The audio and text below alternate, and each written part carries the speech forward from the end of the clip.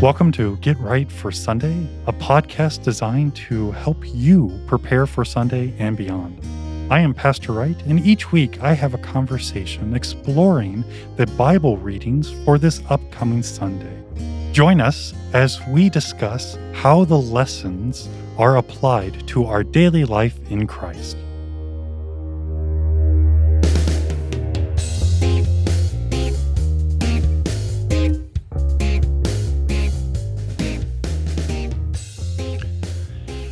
Welcome to Get Right for Sunday. I am joined by Vicar Hill. How's it going? Pretty good.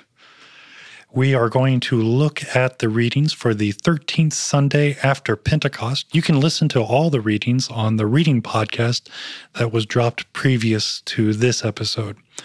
We are back with St. Mark, chapter 7, and we have Jesus attacking, arguing, showing forth his wisdom against the Pharisees.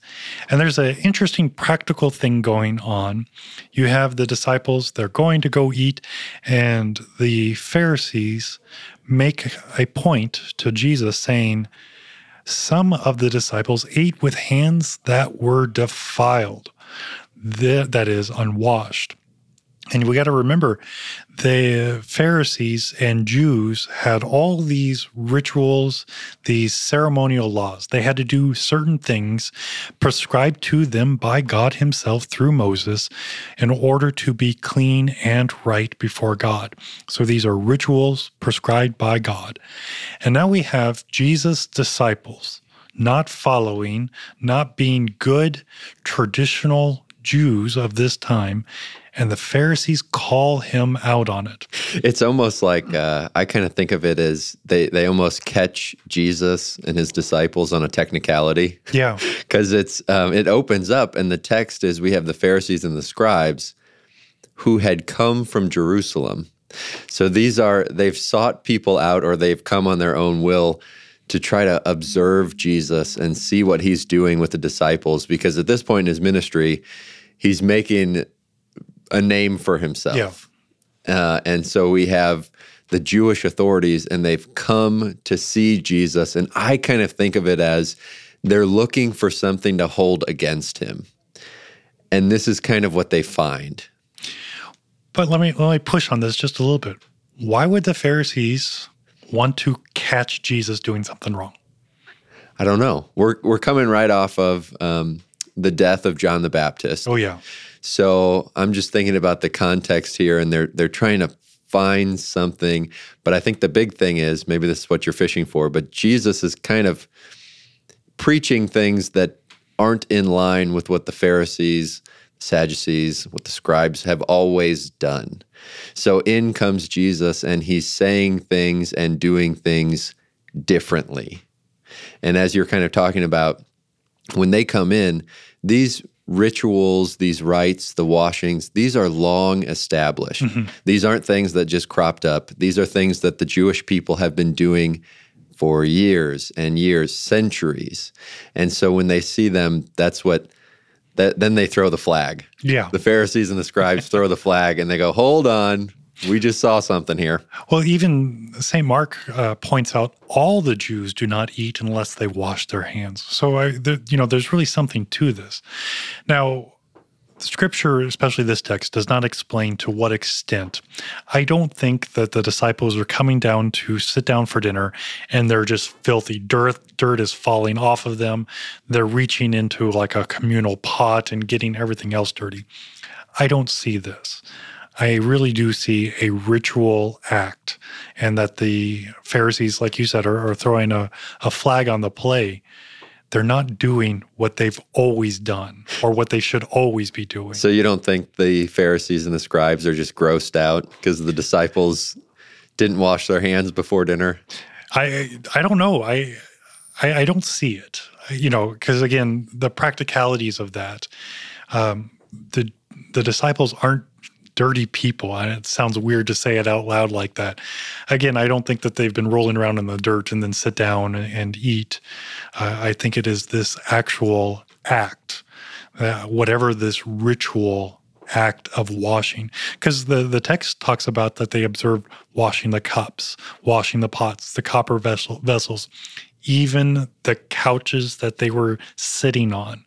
So, it's a whole big thing. And it's good, right, and salutary if you put it in its proper place and context, which the Pharisees, and which Jesus will also point out, they're not doing.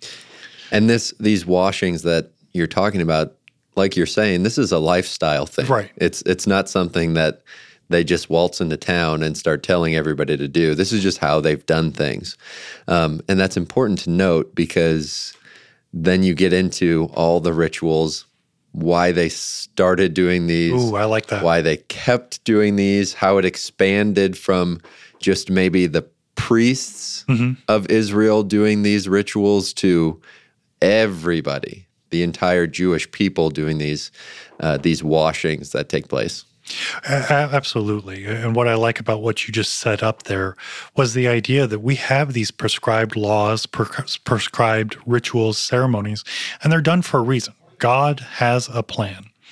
And with this, there's things that we're supposed to do, things that the Old Testament saints were to do. But then the Pharisees, the teachers, the Jewish people in control had this great idea. God's law is really important, and we will all agree with that. God's law is very important. Let's protect it. We're going to build a fence. We're to build a fence around God's law. So we're to make these traditions. And all these great traditions are going to be wonderful things that will work really hard to keep those. Because if we keep those, then we don't have to worry about God's actual law. You know what? Let's be really safe. Let's do 2 fences. So we'll have a fence to protect the fence to protect God's law. And over time, the man-made traditions became so important that they actually lost sight of why there's a law and what the law actually says. So now you can do the interpretation, and now the guy in control then becomes really a law to himself. Was it the disciples didn't sing happy birthday long enough while they were washing their hands? I don't know. That's now everywhere you go in a public place. It's like, take 20. Make sure you wash your hands long enough. But yeah, and it gets to this fence around the law, this protective fence. And then I like how you said another fence, because they had over, 600 and something? Extra laws, yeah. Additional laws that they had put around God's law. And it's almost like they built the fence around God's law so wide and so tall that they lost sight of God's word. It wasn't even in the picture, right, because they were getting blinded by all the ones that they had set up themselves. And then Jesus, the very word of God, shows up and walks through the fence and messes everything up. And I'd like to break from the text just for a second, because I really like that imagery. You have the Pharisees, and they're working to do their job. And I like how you pointed out, Vicar, that they came down from Jerusalem to look at this Jesus. He's becoming infamous. He's making a name for himself, not because he wants to be popular, not because he's looking to find a following, but he's there to bring himself, the very word of God, for salvation, which is contrary to following man-made laws, ceremonies, rites, and rituals. And they don't like this because they've always done it this way. And now you got this carpenter upstart teaching something different, and we got to put him in his place. We got to get him in line, and there's some issues. And again, I like the idea that Jesus walks through the fence and says, "Follow me." And you got the Pharisees saying, "No, you touched the fence. It's broken." And I think even to that, not only did the scribes and Pharisees come to kind of, I think you started off by saying, combat or argue with Jesus, but it wasn't just the local scribes and Pharisees, right, that everybody in town's like, oh, okay, we know him. They're in charge. They set the rules, or they make sure we keep the rules. These were outside the big Jewish wigs. Authority. Yeah. So you kind of picture them walking in, and everyone goes, oh, look at that scribe from Jerusalem. And so it's this authoritative input now coming in to almost directly challenge Jesus. And that's why I like to think of it as they're coming to find something, The gotcha moment. to kind of then pursue and kind of take down this Jesus, because like you've mentioned, he's kind of cutting right through what they've been doing and saying for so long and going counter to what they've always known. And with this, I don't want to throw the Pharisees completely under the bus. They do have some blame, and they do have some situations that they'll be held accountable for. They're doing what they think is right, what they were taught. They think that they're fulfilling the promises of the law and then holding the people placed into their care to the same law. And they're protecting their people from Jesus. They think they're doing right by God's law. But again, it's what they see, how they see it, when they see it, where they see it, and so on and so forth. And Jesus calls them out on it and flat out calls them hypocrites. And he quotes the prophet Isaiah. And this is actually from our Old Testament lesson. This people honors me with their lips. So the Pharisees probably had the first 5 books of the Bible memorized. They probably had the Psalms, most of the Proverbs memorized. So they could quote scripture all they wanted to. But their heart is far from me. In vain do they worship me, teaching as doctrine the commandments of men. And again, it was self-preservation. It was Jesus was an attack to their power, attack to their authority. And I do think that they were very stubborn in their arguments. And I like how you almost making it a petty situation. And I don't think that the Pharisees were petty unto themselves, but they wanted to prove Jesus wrong. They wanted to put him in his place. And the authority in which they pointed to was their law. When Jesus shows up and says, my word. Yeah, my word. The word that I gave to you before Moses was, before Abraham was, that's me. And it's almost trying to get them to, I don't know if the intent was a little introspection, but to get them to focus on God's law instead of the commandments of men, right? Which is that quote from Isaiah that he pulls out, because it's pointing at this fence that they've built up, that they've constructed, and saying, that's not it. Right. Good intentions, but not good in practice, because what it's done is made you lose sight of God's actual word. Right. And I really appreciate what you just said, because we're in fact guilty of this often. Look at what we do at church. Look what we do for catechism, confirmation, our rites, traditions, ceremonies. When we do these things, where do we place our trust? I did this, so me and God are okay. I gave X amount of money, so me and God are okay. I took my kid and made sure they were baptized. Me and God are okay. I also made them go to confirmation all 2 years. My parents made me do 4. I don't know what that says. They just knew you were going to be a pastor. Yeah, there we go. They forethought. But me and God are okay. I go to church every Sunday and I say the right words in the liturgy. So me and God are okay. I even stand up when I'm supposed to. Me and God are okay. And we see all these actions. Those are really good actions. Those are really good ceremonies. Those are really good rituals. But where is the faith? And I think this is connected. But where he's quoting Isaiah, where Jesus is quoting Isaiah here, this people honors me with their lips, but their heart is far from me. And as you were talking, it made me think of, I don't have children yet, but I was a kid at one point. And when you're a kid or you have a child who's done something wrong, they hurt their sibling, whatever it was, and they have to apologize. Yes. I'm sorry. Right. Say it like you mean it. The words come out, right? But where's the heart? Yeah. And that's kind of his criticism. Yeah. You're saying the right things. You've set up these laws on top of the law so you don't break the actual law. You're honoring me with your lips, but where is your heart? Yeah. Where is your worship actually residing? Yeah. Do you have the promise of salvation? Yes, I go to church. No, do you have the promise of what Christ has given? Yes, I give X amount of money to the church.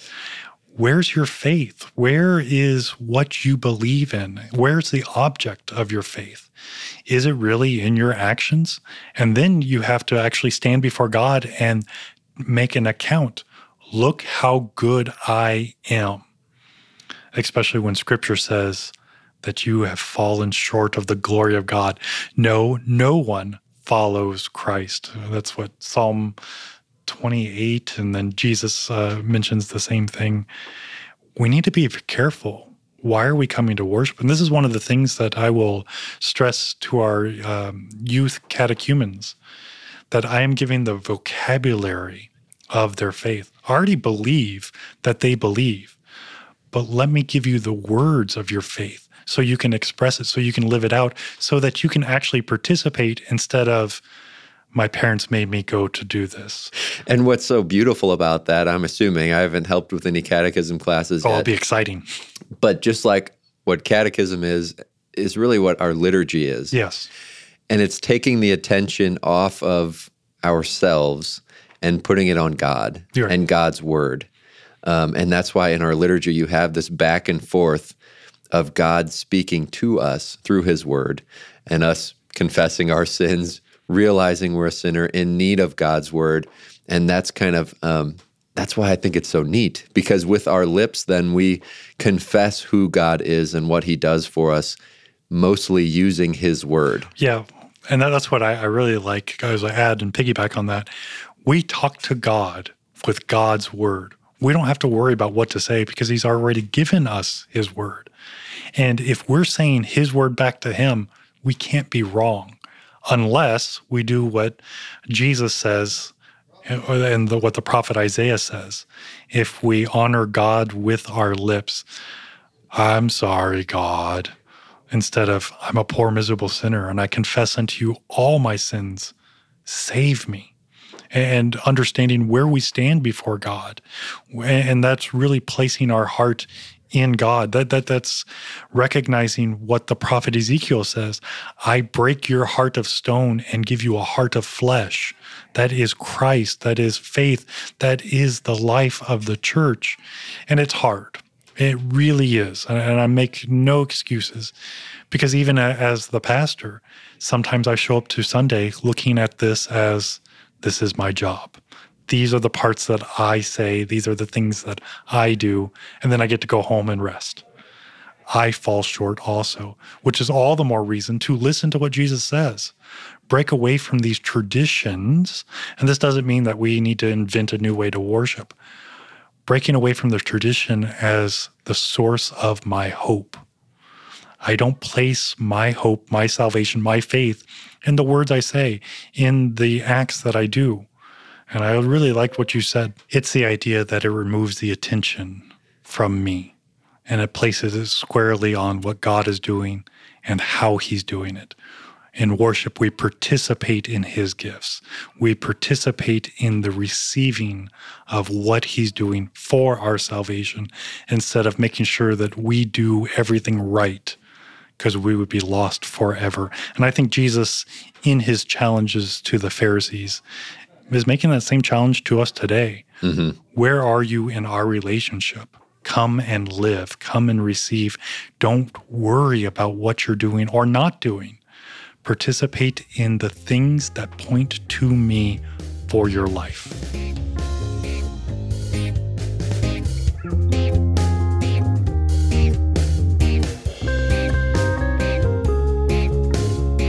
Thank you for listening to Get Right for Sunday. I know that your time is valuable, and of all the things that you could have watched or listened to, you have chosen to deepen your biblical understanding with Get Right for Sunday. Would you take a moment to give a 5-star rating of this podcast on Apple Podcast or your favorite podcast platform? This actually helps others to be able to find Get Right for Sunday. Again, thank you for your time, your prayers, and support.